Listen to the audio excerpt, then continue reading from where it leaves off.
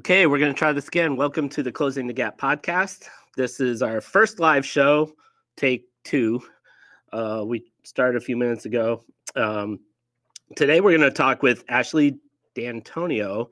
She's a recreation ecologist from Oregon State University, and she's our April featured role model. And what we do with Closing the Gap is we try and feature a women and other gender minorities in the fields of STEM and in the trades. And this is a project of the Mid-Valley STEM CTE Hub. We're based in Albany, Oregon, and our region that we work in is Linn and Benton counties. And we also have a program where we just do and try and expand STEM and CTE opportunities throughout our region. Waiting for Ashley to join in here, and she had some issues trying to get in through the app before, so hopefully we can get her in here. She's gonna try it now. She just hit me up in the chat here. Okay. Let me tell you a little bit about Ashley before we talk to her. She's at Oregon State University. She's an assistant professor in nature-based recreation management. I'm really interested in learning more about that. And she does scientific research as well as teach classes and mentors graduate students in her work at Oregon State.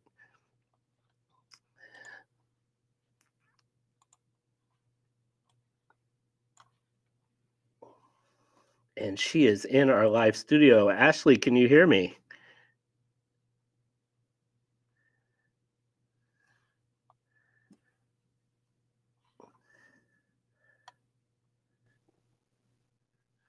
Hi, Ashley. Hi, can you hear me now? Yeah. Oh my gosh, we got it to work. Yay! Thank you. Thank you for for your patience with that. Oh my God, no worries. It's just like the poor people who were on here listening had to listen to me like stumble over everything because it just doesn't happen immediately. And so I need to like record some things that I can throw in here while we wait for people to connect live. But it's all a learning process, right? Yes, exactly. And this is exciting for me to learn how to use Podbean and to connect live on a podcast. This is very fun. So I learned a lot through this process too. Awesome. I'm so glad that you took me up on the offer. I've just been really wanting to do a live show. We've done all ours where we've recorded and we've done some editing, and I just need a break from editing. I think I'll just be really honest. So I wanted a break and do something live. And I mean, what's the worst that can happen, right? Right. So I'm super excited to talk with you. I've been looking at your Twitter account, and I've been looking at your website, your Weebly website, and it's really fascinating work. Can you tell us a little bit about what recreation ecology is? Yeah, happy to. So recreation ecology is actually a pretty new-ish field. It kind of started in the 70s and 80s in the United States. There's some literature and studies that go back a little bit further, but it's a fairly new field, so not a lot of folks have heard of it. Essentially, what recreation ecologists do is we strive to understand the impacts that outdoor recreational activities like hiking and mountain biking, kayaking, canoeing, those sorts of things, the impacts that they have on the environment. So how they might impact plants or wildlife species. And so by understanding what those impacts are, we can then better understand how to mitigate or manage those impacts in a way that's acceptable. So in other words, a lot of my work is done in national parks where we'll go in and see how recreation in national parks might be impacting the plants and animals. And then we can make recommendations to park managers about what they might want to do to continue to allow recreation, but also make sure that we're still meeting our conservation goals, right? That we're not, threatening species or accidentally trampling all of particular species of plant or impacting water quality. Wow, that's very interesting. And so how many national parks have you been to? Oh, that's a great question. I've been to I counted this up once. I think about 20 national parks, and we Oh, have wow. about, I think, 61 right now in the United States. We got a couple new ones the past couple of years, so I think 61 is correct. So I haven't been to quite half of them, but I have a lot Gotcha. on my list that I want to visit. So what is your area of specialty within this field in terms of what kind of things do you study at national parks? Yeah, so within recreation ecology, I've kind of specialized in understanding people's behavior. So where exactly they go when they're in these parks and protected areas like national parks.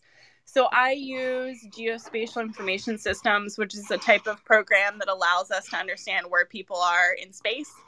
And I look at when people go hiking, what trails do they go on? Where do they stop? Do they leave the trail?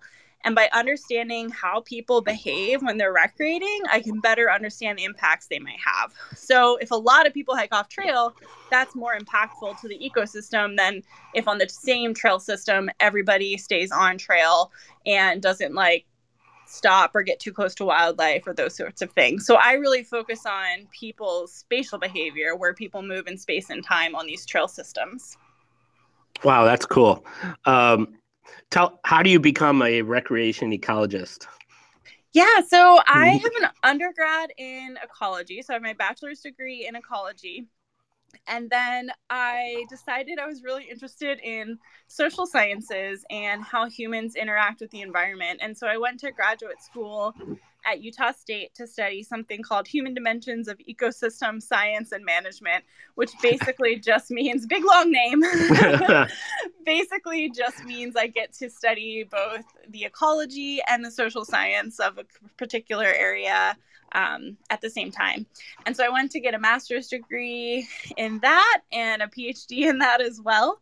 And so really, to be a recreation ecologist, you don't necessarily need to go all the way through to get your PhD.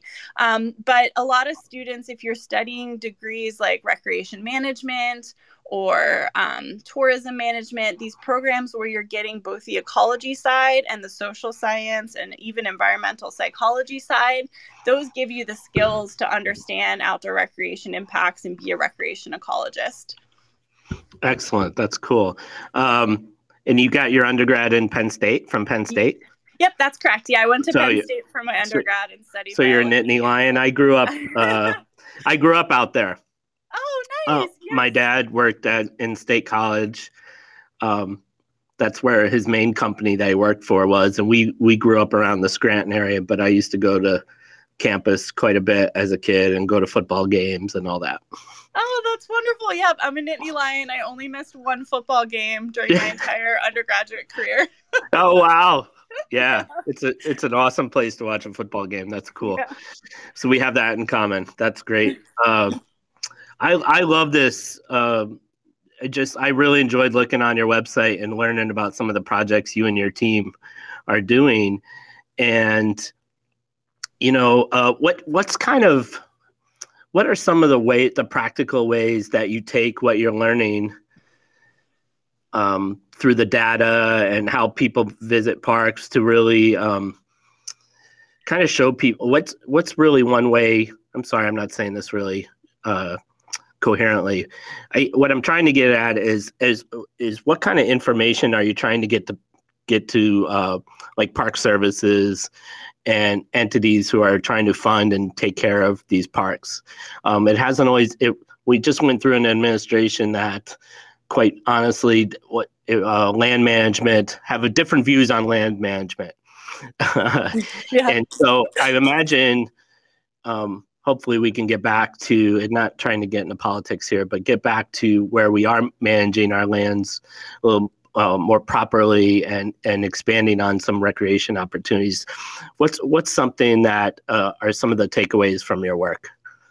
Yeah, that's a great question. So a lot of public land management agencies, due to various policies, should be making the best kind of science-based decision they can if they have the science. And so a lot of what my work is to collect data on kind of the who, what, where of recreationists in these parks and protected areas. So a really common thing that a lot of my studies do is just to try and figure out how many people are there coming into a trailhead, for example, or using a lake system. So managers generally have a good idea of which places are busier than others, but we can come in and measure exactly how many people per hour are coming into a trail system. And that can help them understand, is that level of people, is that meeting their objectives for how they want to manage that location? And some of my other data we can ask visitors about the conditions that they experience. So we can ask visitors, do they feel crowded? Are they experiencing conflict? Are they having a good experience? And we can use that information to make changes. The managers make the changes. I give them the information, but we can give them information about different techniques they might use to help visitors have a better quality experience in these locations. And then from the ecological side, I collect a lot of data about where recreation impacts are. Things like social trails, which are trails that visitors create, or campsites that maybe shouldn't be there that visitors have created that park management hasn't created. And so those maps can tell managers where those impacts are and how bad they are. And then they can use that to either sometimes go in and restore those areas, or maybe, designate it if they think that it's a trail that visitors really want to use to have a better experience. Maybe we make that trail more sustainable. So this kind of like the who, what, where of recreation and how people's experiences are can really inform this dual mandate that a lot of agencies have, where they're trying to provide quality recreation experiences, but not do that in such a way that the natural resources are compromised. Gotcha. Exactly. Makes sense. What are your feelings? Do you feel that there's been an increase in recreational opportunities, outdoor recreational opportunities, in terms of people's participation since the pandemic? Have you seen any differences, or has things generally been pretty active? Yeah, so there's studies that are ongoing to measure like exactly what the magnitude is, but there was a recent Outdoor Foundation participation report that looked specifically at this, and they found that there was an increase in participation in terms of the number of people that are participating and also the frequency of participation. So there are definitely new users that have been engaging in outdoor recreation because it's a fun, safe activity. Exactly. And I think there have been some studies that have shown that folks that already were participating are potentially engaging more. And just, anecdotally, I've been doing that myself. I've been walking around my local park way more than I did, before. Same here. And I live in Albany, and I walk generally from my house, which is close to downtown, to Bryant Park. And I've noticed since the pandemic, just so many more people down there than I've ever seen before. Yeah. And much more people, and many more people. I'm a disc golfer. Many more people engaging in disc golf. Lots of new disc golfers out there. Oh, interesting. Yeah. So it's completely anecdotal, but it by far, like, so much more traffic down at that park, so much more kids using the BMX bike park, more people using that BMX park as like for their RC little trucks and things like that. So, and just many more users. And it's been really interesting to see, because it is safer to be outside and engage in some activities instead of being indoors in close proximity. So I was wondering, if you're seeing that as well. Yeah, I think it'll be really interesting to see, like, once things indoors start to open up, right? Our museums and movie theaters and bowling alleys and all that, like how many folks will continue to participate, or if this will be, I hope a lot of the folks that have, learned and engaged with outdoor recreation continue to do it after the pandemic. But it'll be interesting to see how many folks continue to recreate either in the same way, or if folks, shift back to the whatever indoor non-outdoor recreation activities they were doing before. Right. That's what I'm curious to know that as well. From the hub standpoint, we see all the parks in our area. We're in the process of building an asset map, and we see all those parks as assets for our area. And as we're trying to build our own STEM ecosystem, we include those assets in the map, because being outdoors, you're learning so much, and you're engaging with nature, and you're learning about ecology and all sorts of STEM related topics. So with that in mind, are there any local parks that you're doing current studies on or thinking about, or any? Yeah. Okay, Yeah, cool. that's a great Love to hear about question. it. Yeah, so locally, honestly, most of my work has been outside of Oregon because I have kind of this history of working with the National Park Service, and Oregon has Crater Lake, which is a great national park, and other national park units. But I've built my career working in places like Rocky Mountain National Park, Grand Teton, Yellowstone. But I have a colleague up at Western Oregon University, and we're just trying to get started a recreation ecology study at Minto Brown Park outside Salem.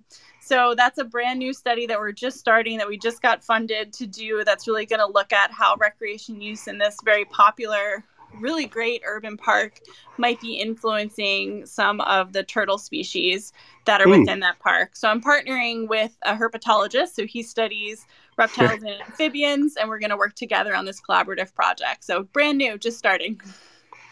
I wonder, yesterday I was at Bryant Park disc golfing, and I saw two students who were measuring trees, like distance between trees, and they were doing tree ecology. And it made me think, I was like, oh, are they?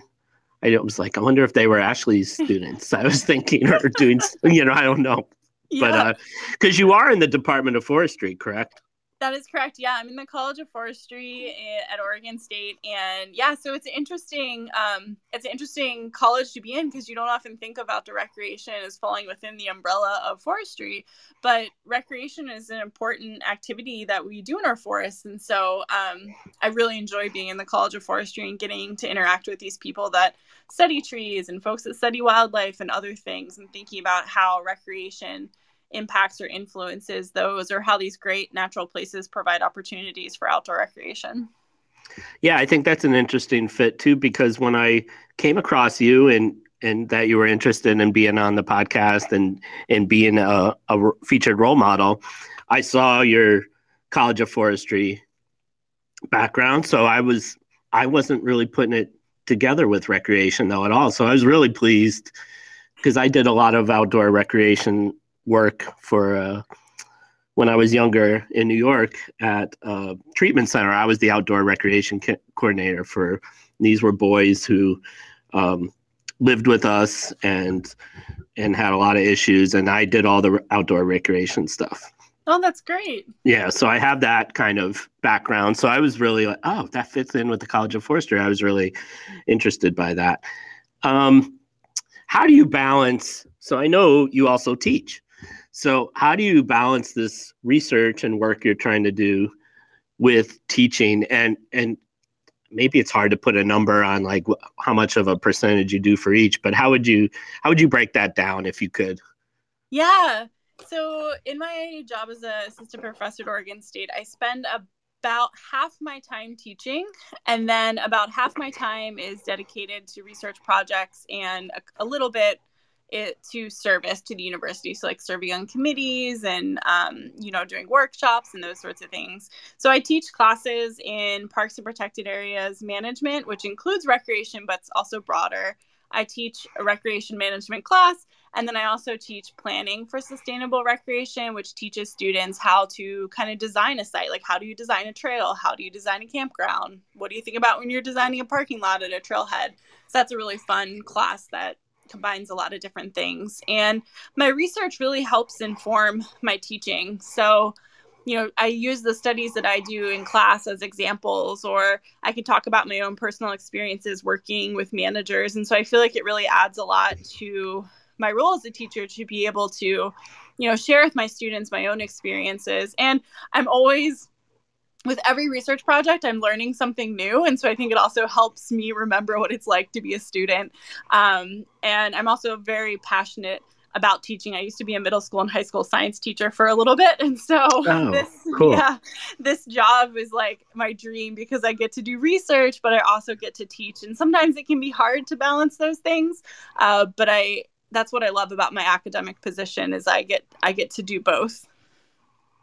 Oh, wow. That's great. it would be wonderful to have you at some point, maybe do a presentation for local teachers. If you had any interest in doing that, we'd love to try and get you involved with that kind of work if you were available. Oh yeah, for sure. I love interacting with teachers. I taught for about 2 years biology and chemistry for middle school and high school students, and some days I really miss it, but I do really enjoy getting to do the research. But I absolutely love interacting with teachers. That would be great. Yeah, I especially, when on our website, by the way, if you're listening, you can go to our website, midvalleystem.org, and read our interview we did with Ashley. We did a written interview just as a way to introduce, and I've tried taking some of that and expounding on in our conversation today. But I do want to refer to that really quickly because there's a couple of phrases that I really loved that you wrote, and one of them is you said, I want to work towards making STEM classes more inclusive and welcoming to all students. And then you followed that up with, I am really passionate and dedicated to making sciences more accessible to folks. Can you talk a little bit more about that and go into a little bit more detail for us? Because those were 2 sentences that I pulled out that were really kind of hit exactly what we're trying to do here at the Hub. Yeah. So I think, I'm a first generation college student. And so when I went to college and I was first introduced to STEM classes, it often felt a little overwhelming for me. So I succeeded. It was fine. But I always think about those folks that are coming into these classes, and historically STEM, has been dominated mostly by white males. It's definitely getting better. But I think sometimes the way that these courses are taught, or the approaches, or the idea that, we don't value people's own personal experiences, or we don't meet people where they are and focus on growth, can make STEM fields seem a little bit not as welcoming places.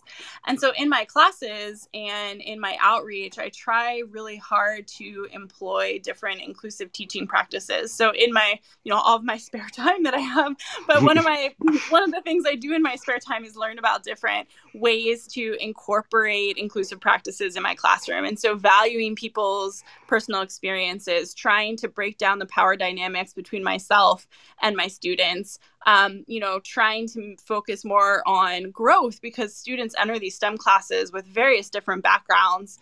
And so trying to focus more on growth and not this kind of genius concept that often gets focused on in STEM, or really flipping it around and trying to learn from my students as much as I can, and not be, sometimes they say that sage on the stage where I'm the holder of all the knowledge and I'm just imparting it to you. That's not how I approach my classes. And so I've been really trying to make it so that when students come into a STEM classroom for the first time, they're coming in and feeling like, yeah, this is a place for me, and I can see myself in this field, and removing those barriers for folks entering STEM careers.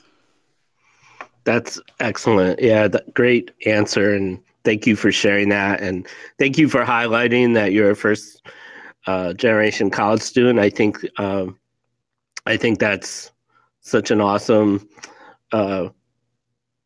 thing to let our listeners know about, and any of the students who tune in and listen, is, that sometimes if they have the opportunity to go to college or go to trade school or do something, but nobody in their family has, it makes them think that that might not be something that's in store for them. So I love being able to highlight that.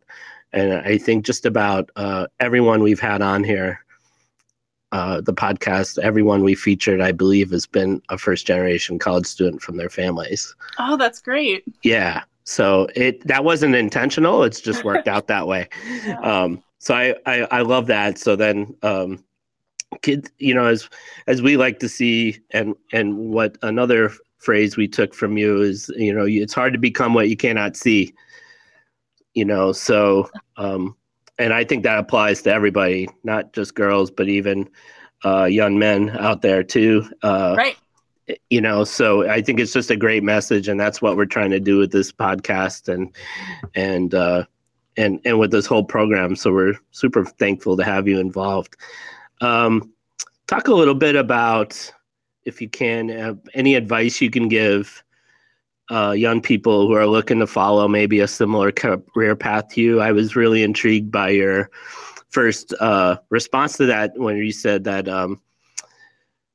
it's almost like metaphorical for a hiking trail, like, you're, and I can really relate to that, that, the path that I've taken to get where I am is, man, sometimes I look back and I'm like, how the heck did I get here? And how am I doing? How am I basically, I was on a call earlier today and saying, I came from workforce development and now I'm doing a job where I get to play with toys and do all my hobbies too. So it sounds, when you're going to recreation management and things like that too, you're definitely following a path that you've already, you like to play and you like to have fun and things like that. So I'd love you to talk about your path a little bit. Yeah. I think some things I always tell folks is like, it's okay if you don't know exactly what you want to do. Like when I applied for, my bachelor's degree at Penn State, when I applied for college, I didn't have 100% sure what I wanted to do. I knew I was interested in the natural environment. And so I thought biology was good and ecology really kind of started to get me closer to that interest. But I definitely wandered.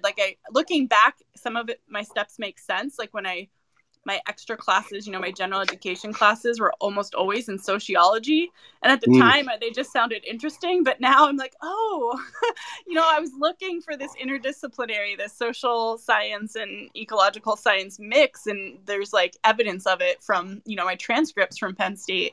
And then I wasn't sure when I graduated what I wanted to do. And I went to teach for a couple of years to see if I liked that. And sometimes I feel like folks worry that if they kind of detour a little bit, like if their path is curvy or if they take a little offshoot, that it's going to, topple some sort of career path they're on. And I don't think that's true. Like I gained a lot of experience from teaching for 2 years that I now apply to my job today, even if I went straight from that into a graduate program that was very research focused.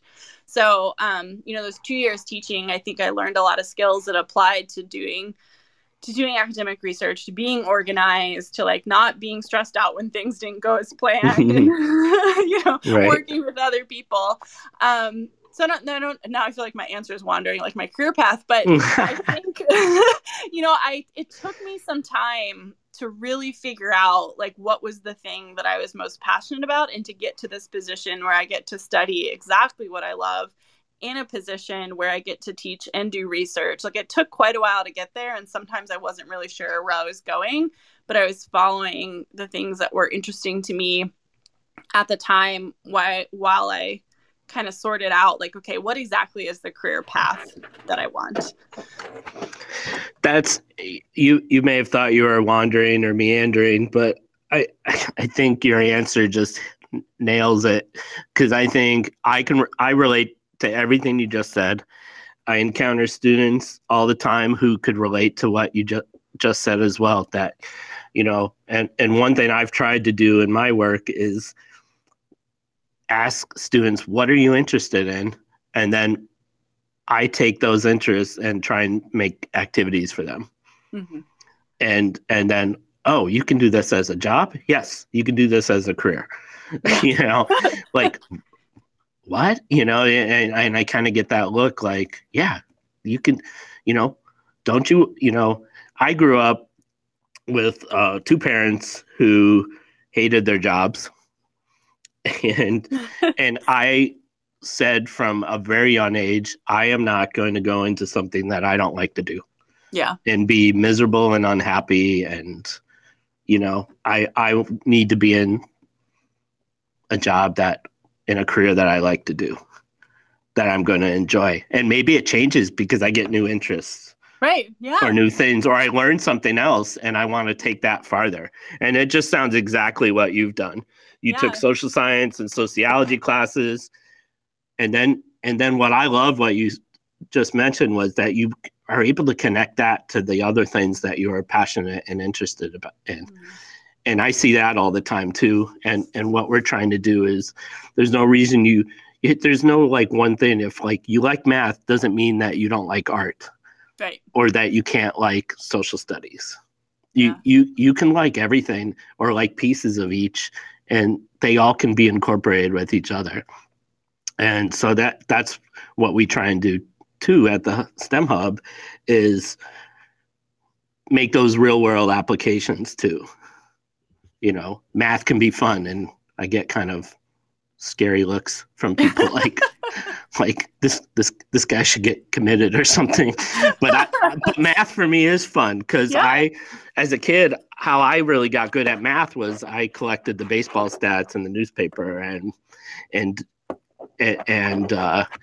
I tracked all those stats, and I got really good at adding numbers in my head and doing division and multiplication even in my head and figuring out averages and figuring out, because I was just obsessed with stats.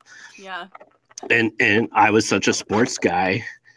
And then all of a sudden I was like, wow, my math has really improved. And the teacher's like, have you been studying a lot? I was like, no, I just keep these notebooks of baseball stats, you know, and I've run into other adults who did the same thing and stuff. So it's really cool. It's like that whole nostalgic thing. But, you know, that's what we're trying to do too is, you know, math can be fun. Science is fun. And I love what you said too about you like science, doing science just as much as teaching it. Yeah. And it's really important to love what you do. And you definitely bring that joy across in speaking with you. Oh, thank you. Yeah, that's good to hear.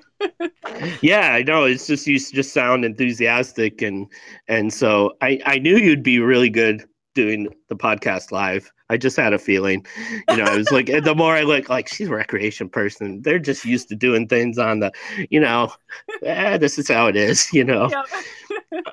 So I was really excited to have a chance to do this live podcast with you. So I really appreciate your time. Was there anything else you want to talk about that we didn't get to talk about?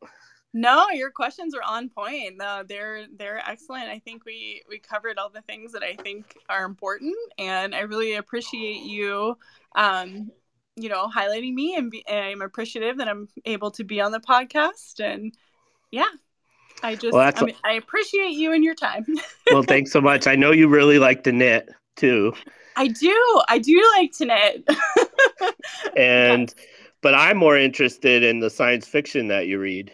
Oh, I know you like to do that too. I do, yes. So I am, in my spare time when I'm not knitting, I'm definitely reading science fiction or fantasy novels.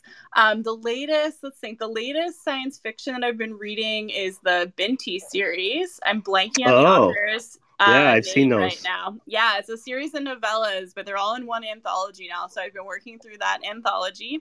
And then I just finished last night Shadow and Bone, which is a young adult fantasy series that's coming out on Netflix that I had to speed read before the show comes out. Yeah, I want to try and do that too because I have it on my Kindle, and I just heard about the show coming out. And I'm like, oh man, I haven't finished the book yet. Because I can never seem to finish a book.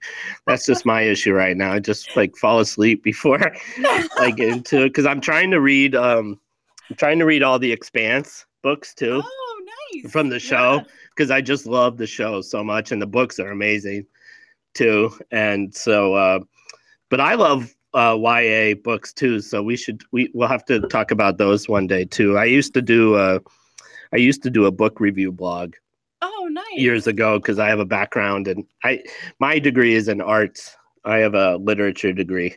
So yeah, now I'm doing STEM stuff. I actually think it's a perfect fit because I know how to incorporate writing and stuff into everything. So yeah, which is so important for STEM. Yeah. So, well, I really enjoyed this. It's just like the highlight of my day so far. So I really, really enjoyed this. Thank you so much for being a part of this. I look forward to connecting with you more, and would love to get you to talk to some teachers about science and you know, making science accessible and fun for kids. So let's try and do that at some point. But please keep us posted on what you're doing, especially on your local research. Be fun to share that and highlight you. Yeah, I'm happy to do that. And yeah, definitely looking forward to connecting with you more in the future. Thank you. Thank you, Ashley. Well, thank you everyone for checking in. Hope you enjoyed this podcast and hope you enjoyed our chat with Ashley D'Antonio. You can check everything out related to Closing the Gap on our website, www.midvalleystem.org, and let us know what you think. We'd love to do more of these live shows. We're going to highlight some of our grantees via podcast over the next few months. We've given over $166,000 in grants to local teachers and community organizations since December. So we want to really get the word out about some of the work they're doing in our community as well. Thank you again, and we'll see you next month.